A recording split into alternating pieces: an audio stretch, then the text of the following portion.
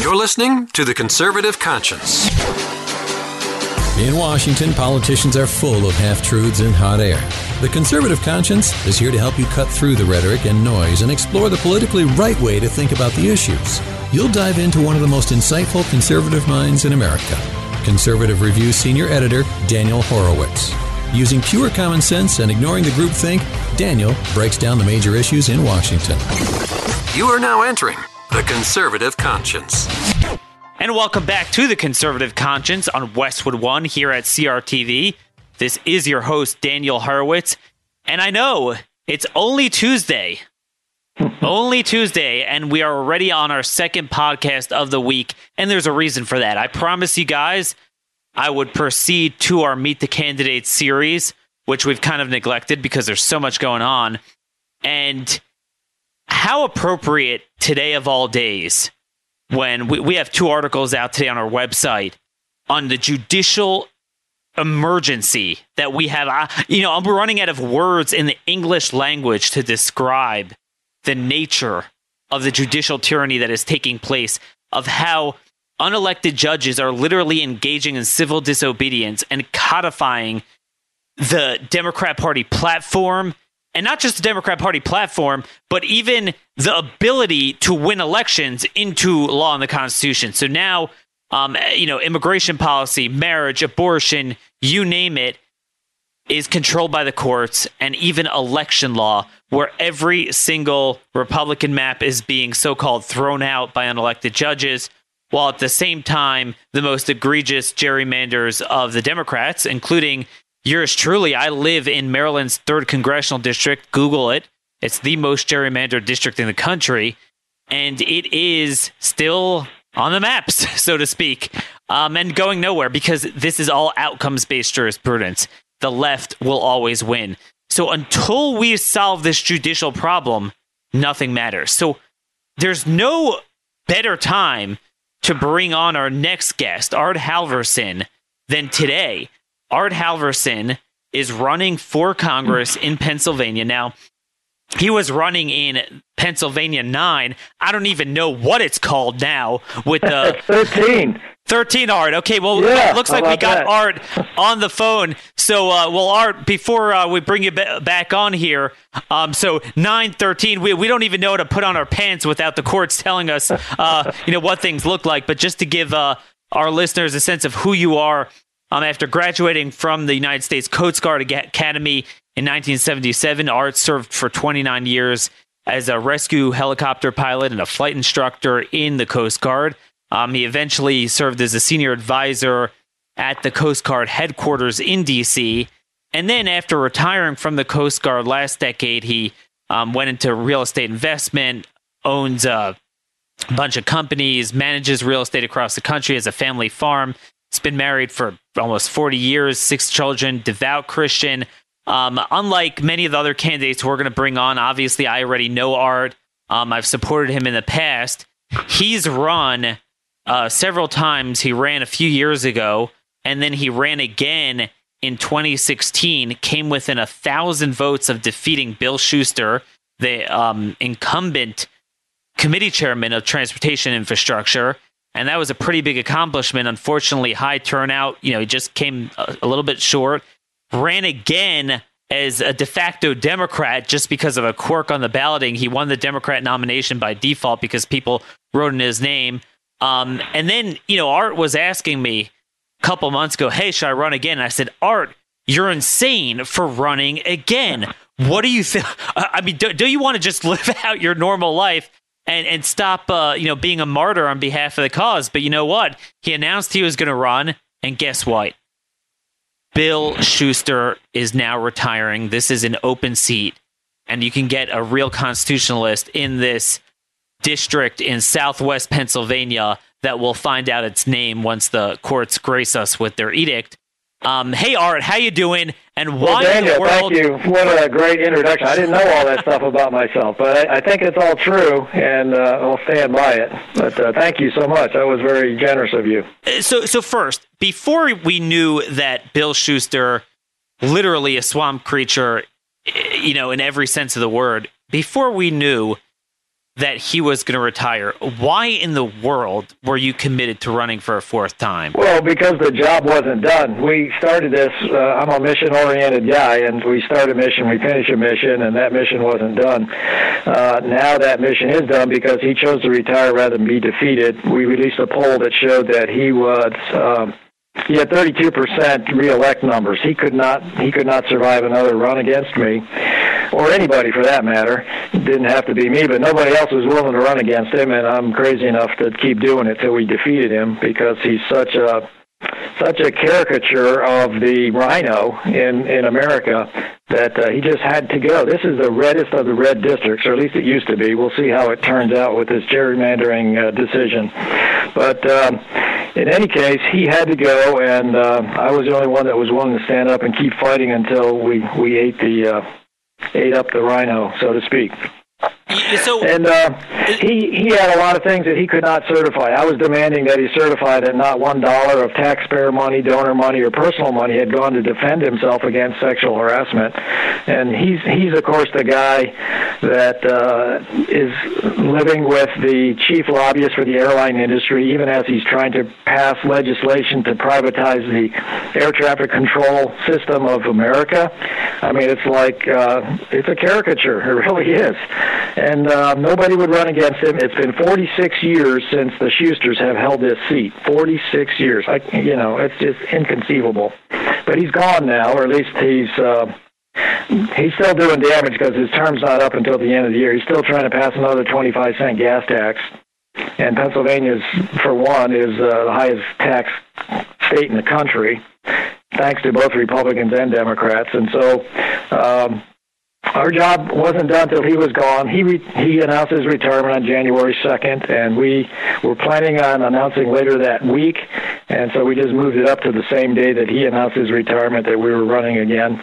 And now, of course, it's an open race, and so it's very different.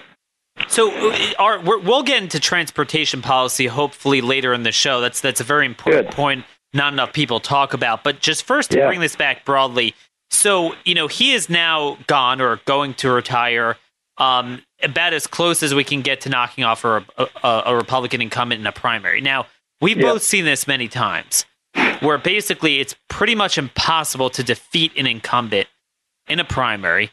But sometimes when, you try a couple times, you get more name ID, you get your message out, it finally looks like they're vulnerable, and then they retire. And it becomes an open seat.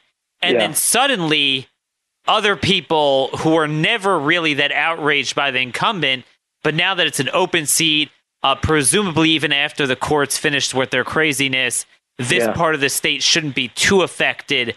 It will remain a very Republican district, so a lot of Republicans are going to want to run. I see some prominent members of the state legislature are now throwing their hats in the ring. Could you just give us a sense of what does the primary landscape look like, and what sets you above some of the other challengers? Yeah, well, of course, the name recognition is so important, and the way I ran this campaign was door to door. God has blessed me with some money, and we obviously were able to put some of it in, but to beat an incumbent like that who's spending millions every election cycle, you got to do more than just try to spend $200,000 or $300,000 on your own. So I went door to door across 200-mile wide district, 100 miles north to south, right above the Mason-Dixon line here in southwest Pennsylvania, very rural district. But I live here because I love this part of the country and was able to retire here after the Coast Guard. And I love the people here. They're quote-unquote my kind of people. We love the rural lifestyle and God's country. And so I related to the people. I met them, did all the retail politics stuff. I was able to do that because my business is kind of run by other people now, and I have free time to be able to do that. I know a lot of people don't, so it was sort of unique. But I'm glad other people are in it. That's what we wanted, was an open primary after I said 46 years of the same guy that nobody would run against, or him and his dad. And so that's good that they've gotten in. It shows that there are some good people who would run if they had the opportunity, and so I'm glad they're running. I think I will beat them because I've got a huge advantage. We've got a very professional team in place, and of course, with all the uncertainty of that the court has thrown into the mix, it's not done yet. We've got, for example, 2 state legislators today that we know were meeting because they're friends and they didn't want to run against each other, but they're both now in this district, and so they're trying to decide which of them is going to challenge me. So it's kind of silly, the way things are now having to be worked out. But that's politics, and I'm going to put up with the frustrations. I want to now go to Washington and support Trump and to fight for what needs to be done, things that others aren't willing to do. I'm self-term limited. I've declared only to serve 3 terms. I want to work hard for 6 years, expend myself for the people, and get some things changed. I'm already bulletproof. I'm not trying to create a career. I'm going to fight against career politicians and come down there and die on the Hill if I have to. So we know, number one, that obviously you were willing to challenge an incumbent, a powerful committee chairman when it was tough, almost succeeded. You're pledging term limits. How else could you assure our audience that you're different? Well, I'm pledged to not raise taxes. I've pledged to just verbally, nothing signed here with respect to Planned Parenthood. I think the life issue is the number one issue. That's why everything's so crazy, is we don't even honor and respect life anymore. That has to be one of those hills to die on. Let me just cut you off there with Planned Parenthood. So the problem is this. And I'm just kind of trying to speak for my audience, and everyone is so frustrated, and that's why I'm going to give you this heavy burden of alleviating this frustration and just giving people some sort of path. Every Republican candidate, every single one, down to every district, says that we're going to defund Planned Parenthood. The problem is we've had, just since the election, 5 budget CRs, and not a single one was there even a discussion, even a debate. It wasn't even in contention whether they would defund Planned Parenthood. What would you do different that we're not seeing this leadership anywhere else? Okay, I would seek to establish a caucus, whether it's through the Freedom Caucus or a Common Sense Caucus, I think you've called it, or some other new caucus of either a freshman or others who are as frustrated as you and I are about this issue. And we need to band together. We need to pledge together that we will die after this issue. We will not support a spending bill that includes funding for Planned Parenthood. We have to show the leadership with 30, whatever the right number would need to be, to actually force the cutting of Planned Parenthood funding from a spending bill. I think that's leadership, that's power, that's applying pressure in the right places, and that's what I think needs to be done, and I'm willing to lead that. Sure. Moving on to another issue. I'm looking at your district, and it's southwest Pennsylvania, a little bit southeast of Pittsburgh, some of South Central, Franklin, Fulton counties, then it goes up to Bedford and Indiana. You want to talk about the forgotten taxpayer, forgotten consumer. That's really, these are the Pennsylvania voters that Trump spoke so fondly of throughout the campaign. And I'm watching now on the issue of immigration, I'm watching how nobody is giving voice to the other side of the story. It's all about how much or how little amnesty you're going to grant, but the contours of the debate completely eliminate the forgotten man. What are you going to do differently than even some of the conservatives that we supposedly like to make our demands more prominent? Well, again, I probably would resort to the same strategy that I would use with Planned Parenthood. We need to find a group of a band of brothers and sisters, but a band of brothers who would absolutely be unwavering. They would lay the gauntlet down and say to leadership, these are our demands. These are the things that are not negotiable. If you want our support, if you want to pass a bill, these are the things you're going to have to give us. We have to fight fire with fire. We need to bring bigger weapons into the fight. And one of those is absolutely intractable demands that we would stick together on. The Freedom Caucus kind of showed some of that, but then they started to crack and waver, and maybe there were too many. I think they had 60 or 70 people. There were too many. And you don't need that many to be a solid block. So things on immigration, things on Planned Parenthood, we simply have to lay out our 3 or 4 non-negotiables that we will not support the leadership's legislation until they grant us satisfaction. Moving on to the courts, obviously, as we started off the show with, this is really appropriate given the news today.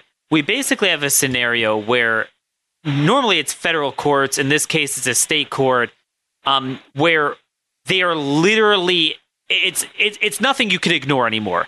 They are telling the Democrats that whatever you want, we will write into the Constitution, into law. We all understand that Article 1, Section 4 of the Constitution gives state legislatures the authority to draw maps, to prescribe the times, methods, and procedures of elections. Certainly doesn't grant the courts this power.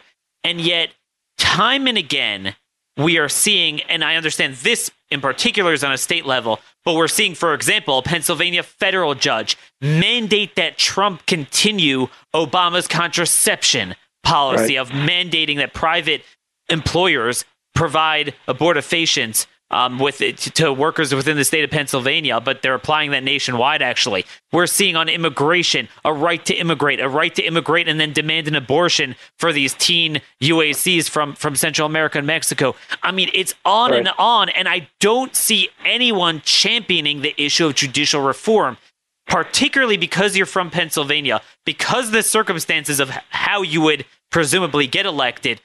Would you commit to our audience that if you were to get there, you will either sponsor yourself or support legislation at least limiting the power of the federal courts over blatantly political issues? Well, I absolutely would. I mean, the evidence is overwhelming. I mean, you have been so much in the lead on this thing and highlighting the egregious nature of the courts. I think Stolen Sovereignty is the name of your book, and it's because the courts have usurped the authority. Part of that is because the legislatures themselves are so weak. They're full of career politicians who only care about the next election, not the next generation, and so they don't really focus on the key issues that are facing our country, and the threats. They're existential threats, all of them, and that we've talked about so far. And if they're not reversed, they're going to fundamentally reshape the nation in the democratic mold, the democratic platform. So absolutely, any authority the legislature has to restrict judicial tyranny, that has to be championed, and absolutely I would do that. Sure, I mean, because as you noted, nothing matters. Nothing matters until this gets settled. And I think, the article that obviously we're going to link to in show notes today that is so appropriate, legislative amnesty, such a contentious issue, such a divisive issue in Washington, not really among the public because most people don't want it. But every time they push this, I've been fighting amnesty since 2006. We've won every single time. But now they've reached a point where they say, you know what? We're just going to do judicial amnesty, and we're going to take it away from the people like we did with life, like we did with marriage, like we did with human sexuality. Now you have a judge in Ohio literally taking away custody of a 17-year-old from her parents because she wants to inject hormones. Yeah. I mean, well, you know what it is? It's the fact that people that we have in the legislatures are weak. They're not leaders. Many of them are failed lawyers. Many of them are used car dealers. Many of them are folks who are getting better pay by being in the legislature than what they could produce on their own. And I don't want to paint everyone with a broad brush, but I'm totally underwhelmed by the quality of the people that we've elected. That's because American voters have sort of abdicated their responsibility of selecting good people. And good people don't want to run because it's such an ugly, dirty process. Even their wives would say, stay out of this. I don't want to put up with this nonsense. Sure. It's too hard. And good people are sort of stay away. So we need to find good people to run. We're doing that very much here in the state legislature within this district, now almost being full-time working on this political front. I've been able to identify new candidates. We want to continue to do that. We need good people who are willing to serve. They don't have to serve a career. They can serve 6 years, 8 years, and then get back to business. But try to rescue the country in the meantime, in the short term, by running, getting elected, and raising the quality of the people that we have in the legislature, getting leaders, not followers, which is what we have now. That, to me, explains in a nutshell what's wrong with the legislative side. No, and that's exactly the point. At some point, I forgot, I think there's a scientific term for it, when a fly or an animal perceives that it's trapped, but it's not really trapped, it could get out. And the judiciary wields no power. The founders left at the notion that they'd usurp power because they don't have the power of the purse. They don't have the power of the executive branch. They don't have anything. Congress has plenary control over the entire structure of the lower courts and most of or all of the appellate jurisdiction of the Supreme Court. And yet they will not do anything. I mean, some of us joke around and say, hey, the courts one day could mandate that you have to get a sex change operation. And, a bunch of people in the legislature will say, well, I strongly disagree, but it's the law of the land. There's nothing they'll do. So my question to you is, we're witnessing on a federal level that there is no floor. There's literally nothing the courts could do that will not be regarded as the law of the land or elicit a righteous reaction from Congress.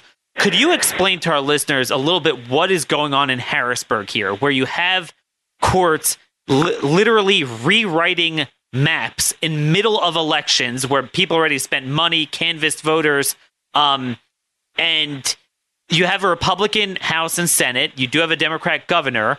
Right. So the most liberal governor in the country, and so the Republican legislature hides.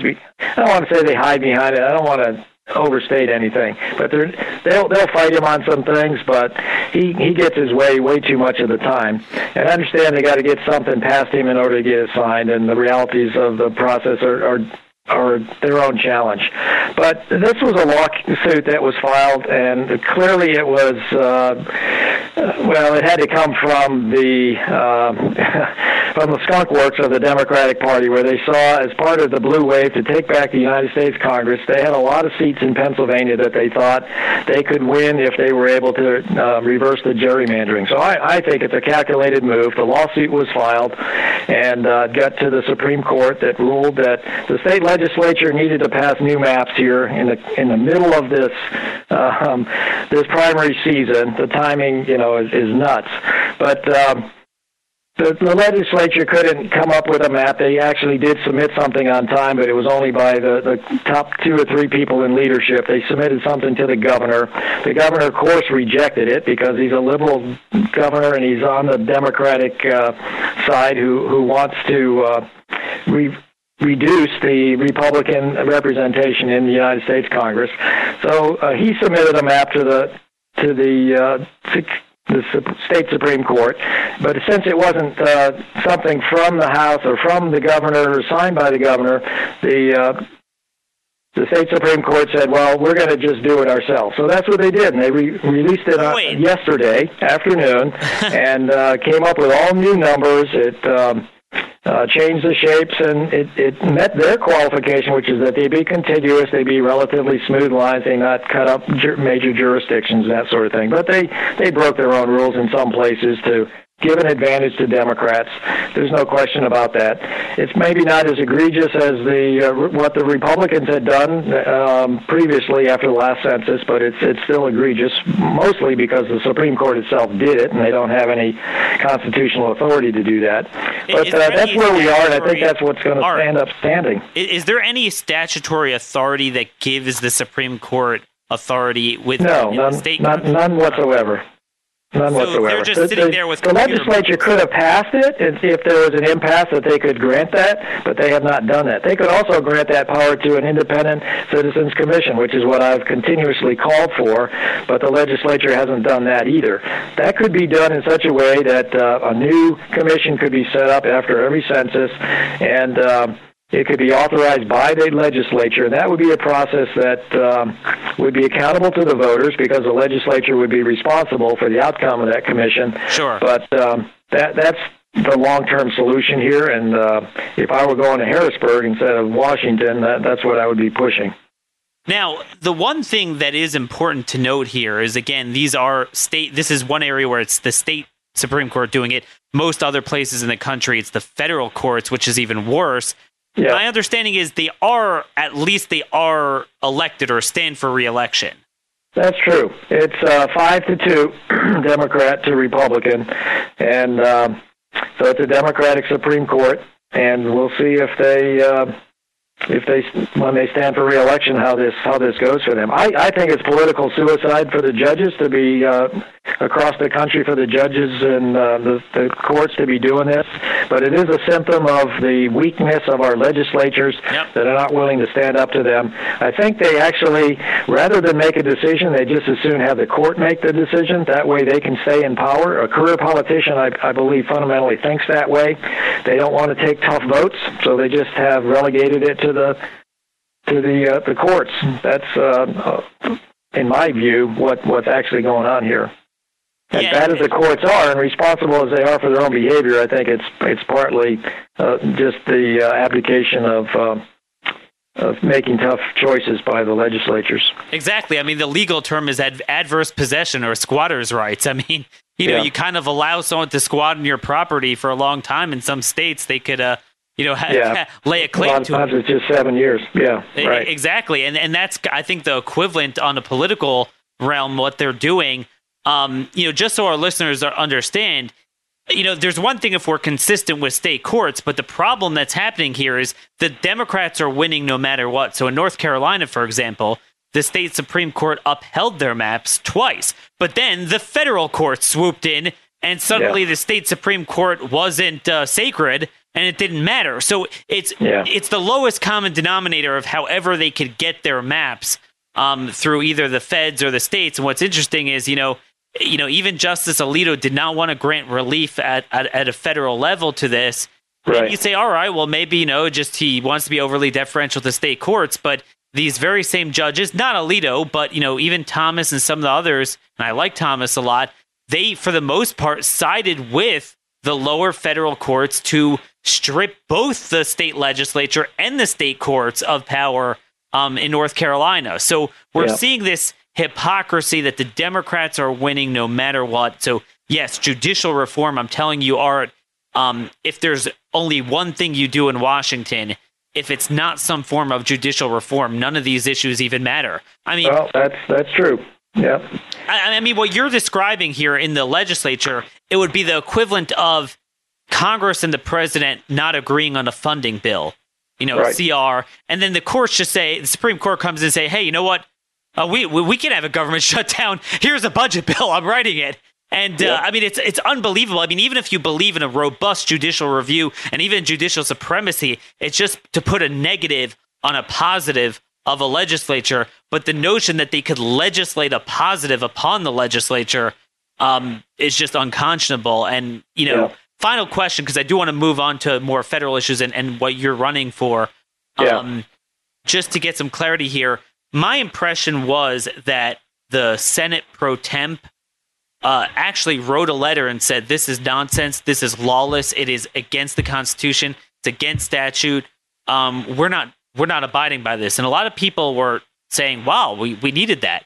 Whatever happened to that? Well, I believe he's still pursuing that, and I actually got a letter, and then I talked to a fellow in another part of the state who's trying to identify candidates who will, I think what he was trying to get at, he wasn't direct, but he's trying to get some support for that. But I don't think that's going to go very far because time is in the favor of the Supreme Court. We've got an election coming up on May 15th. We haven't even been able to start our petition drive yet. That's been delayed 2 weeks. While everyone else is running their petitions, the congressional petitions aren't even being run yet. So this is a perfect storm, and we don't have time. This is only going to last 2 years. 2020, new census, there'll be another chance at this. My sense is not that we fall down and die here, but let's get this election done, and then let's get people in Congress who will fight and put in some judicial reform to keep this from happening. Let's pass a fix for this, which is independent citizens commissions, and move on. We've already created enough churn here. Look, people are losing faith in our government. People are losing even awareness of who their congressman is. There's so much different confusing stories, so many confusing stories that people are checking out. They're trying to keep up with it, but how do you keep up with it unless you're doing this full time? You can't. And that's a good point. I mean, and that's what we're here for. And And Art, as you well know, I'm always frustrated with the fact that we can't talk over the clamor, the razzle-dazzle of just the daily news stories that, I joke around, whatever is political, we don't make political, and what's not political, we do. The things that we could fix through public policy that are, the result of federal or state statutes or something wrong in government, we don't address. But, if it's something in the culture, the NFL is doing this guy in the Olympics said this guy did this, it just outweighs everything. And it's kind of like, I feel in Washington, we have a WWE style fight.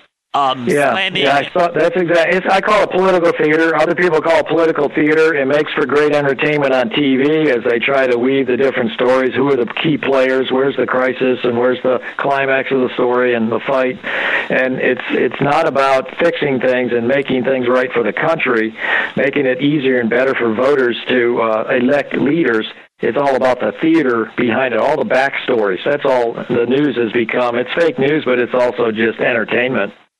And meanwhile, when it comes to the definitive policy outcomes, both parties are closer together than ever on the most fundamental issues, like we're seeing on the budget and debt and our funding priorities and healthcare. Real quick, what do you call the unibrow party? Yeah, they're all about raising and spending money, and all this other distraction keeps people just their eyes off the ball while they're raising spending and now raising taxes with this gas tax, 25 cents. So let's get to that with the gas tax. I think that's important. You're one of the few candidates I've ever met that actually could speak intelligently on transportation policy. There's a crisis now. In that I believe the president has some good ideas in theory if he channeled them properly, but even conservatives are getting sucked into this false dichotomy that either you have crumbling infrastructure or you have to massively increase spending or taxes or both at a federal level to deal with it. What say you on transportation? I say a pox on both their houses. I think it's not true. It's a ruse. We have plenty of money. You look at the Highway Trust Fund, it's not a trust fund like any of those trust funds. It's a misnomer.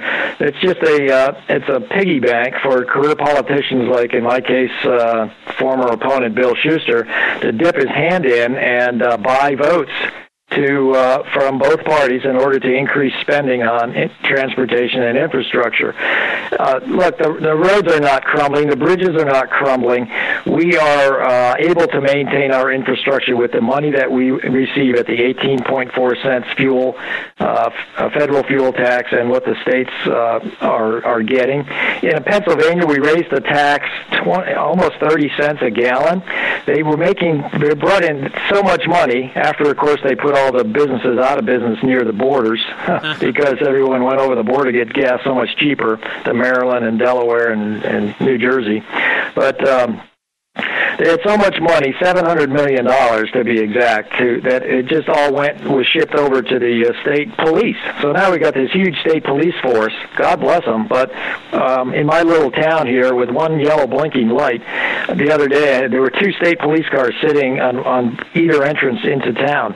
I mean, I can't stand that. Are you talking about those speed traps when it all of a sudden goes down to 20? Yeah, now we have all these state police on the drawing wages and so forth. And I'm a pro law enforcement guy. I'm just saying we didn't need the money for the roads and bridges. That was a ruse. They raised the tax. Now they have so much money they sent it all over. Now we built up this big police force in the state. And yeah, there's problems and there's crime, and we need good police forces. But you see, my point is they raised the tax. Everybody believed that we had these crumbling bridges. They literally reduced the weight limits on bridges temporarily to force trucks to drive all the way around. They said they were unloading school buses because it wasn't safe for the kids to ride across, and they'd have to walk across the bridge. I mean, all these stories to create this false impression that we needed all this money. So this was my Republicans doing this in my state. So it led to Corbett. He was the only one-term Republican governor that year after he raised the state fuel tax. Wow, yes. And I say good riddance because he lied to us. And so my point is, on the federal level, then we don't need more gas taxes to fund our roads and bridges. I say leave the money that's being collected at the pump here in Pennsylvania, that's going to Washington, just leave it here in Pennsylvania. Don't send it to Washington so we have to beg, borrow, and steal. Mother, may I have some of that money back, because we don't need that piggy bank called the Highway Trust Fund for guys like Schuster to dole out to all of his crony friends like Schumer, who then spends it on the New York City subway system or into the bus systems in Philadelphia. All it's doing is supporting Democratic politics, and it's Republicans that are doing it. It's shameful. Exactly, and the point is, by having that extra federal stream and not having the states control 100% of it, it allows them to be shielded and obfuscate that in-person, down to the local roots debate over prioritization, and they're able to, funnel money to mass transit, things like that. So, right. I say keep the money at home. We don't need beautification projects down on I-70 in Maryland and all the different ways they try to spend that money. We have enough money. That's the bottom line. We just don't appropriate it properly. And one reason is because we send it to Washington and it gets misappropriated. My final question here, you talk about buying off favors, and I'm seeing a big problem, even with, some conservatives that we like. What's starting to happen is, while they did ban earmarks, what they have now is general legislative log rolling, where they'll package together a lot of big spending bills together with a so-called must-pass bill. Right. And they'll put disaster funding. They'll put, whatever it is. And what we're having is the lowest common denominator of everyone's problem. So, they'll throw in, well, there's a disaster in this state. So everyone, even the conservatives from that state, they'll vote for it. Yep. Then they'll like Cruz voting for hurricane relief for him. It muffles him because he won't get reelected unless he supports that. And so it takes him out of the debate. Yeah. So how do we change that? It's ingenious. How do we change that? Let's say you have a series of floods in Bedford County and in southwest Pennsylvania, and they attach disaster bill to an omnibus bill. What are you going to do about that? I can tell you it's very real, because as a senior Coast Guard officer, one of the ways that we stayed in business in the Coast Guard, because we're the weak stepsister, redheaded stepchild in the military, is we had every hurricane we'd get a supplemental. We'd have to go to Washington and ask for money to help support and replace our stocks for things that were expended in response to that hurricane. So it's a very real thing that happens, and I'll tell you that the monies get inflated and everything gets thrown in, and the Washington Monument. We have to create individual spending bills. These omnibus bills are just ways to hide money and to raise spending, and it's leadership. Until we get some conservative leaders in Congress, guys that are willing to die for something, we're going to continue to operate this way, and we're going to spend ourselves into oblivion. So it's leadership. We got to find men of character, women of character, who are willing to lead and aren't going to succumb to the favor factory and the donor, return favor process that we see going on right now for re-election. Yep, the circuitous money laundering operation to get elected. Yep. That's what it is. Art, if you are here right now, if you are in Washington, they're on what they call the district work period this week.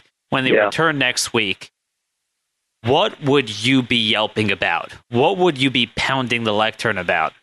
Well, the gas tax. I would be, and I've written papers and published them begging President Trump not to support this thing. Look, if Schuster's name is on it, it's bad, and I don't know how he got deceived into thinking that this was necessary. I'm saddened by it. I support so much of President Trump's policies, but this is a bad one. We got to kill that. It's a transfer of wealth from the rural to the city, from the rural to the urban. It's a regressive tax. We got to stop raising gas taxes. So I'd be pounding my fist about that. Well, that's good to hear, because there certainly is nobody pounding the fist about a federalist approach to transportation. But anyway, Art, thanks so much for joining us and giving our audience a flavor of what you're running on. Where could our audience go if they're more interested in your campaign? Well, of course, we do Facebook, Art Halvorson for Congress. Our website is Vote Halvorson. That's HALVORSON, votehalvorson.com. And we'd love to have, we have a CrowdPack site, and so anyone could reach out to us. My phone number, if somebody wants to call me personally, and some of your listeners have done that, it's 814-623-1118. I'm a transparent guy. If you want to hear what I think, just call me, 814-623-1118. Wow, so if nothing else, we know if you ever get into a fight with the president and he exposes your number, well, you already gave it out here, so you're good to I'm go. ready. I'll call you back if I can't pick up. Yes, and he definitely is very accessible and transparent. Thanks so much for joining us, Art. Good luck. Thank you, Dan. Yeah. God bless. Bye-bye. God bless. That was Art Halvorson, and he is running in Southwest Pennsylvania for Congress, formerly District 9, now supposedly District 13 or whatever else the crazy courts decide. Heck, maybe they'll strike down his candidacy. Who knows? But he will have some competition from some members of that liberal Republican state legislature before the end of this primary. And you heard it. He gave out his phone number. I believe I actually forgot, but I think when I interviewed him before a couple of years ago, I think he did the same thing. But I was not expecting that. So that is kind of interesting. If you want to talk to him and if you have more questions that you feel weren't covered, feel free to use that number that he just gave out here today. And let me know as well if you want me to ask different questions, if there are certain things you want me to ask of the candidates. Because like I said, I'm moving away from hardcore endorsements for the most part, just to, using this as a forum for candidates that at least on the surface are clearly oriented in our direction. I mean, I'm not going to open it up to people that I just know are not going to be useful at all, even on the face of it, for what we're trying to get done here and our agenda within conservatism. But I do want to be a little bit more neutral and try to push them on some of the issues, push them to make some commitments, push for that transparency. So tweet me at rmconservative or email me at dhorowitz@crtv.com. And I'm not as brave as Art to give out my phone number yet. So between those two, you should be able to get a hold of me. Even if I don't have time to respond, I definitely will see it. Until next time, this has been our second episode of Meet the Candidates and another episode of The Conservative Conscience. God bless you all.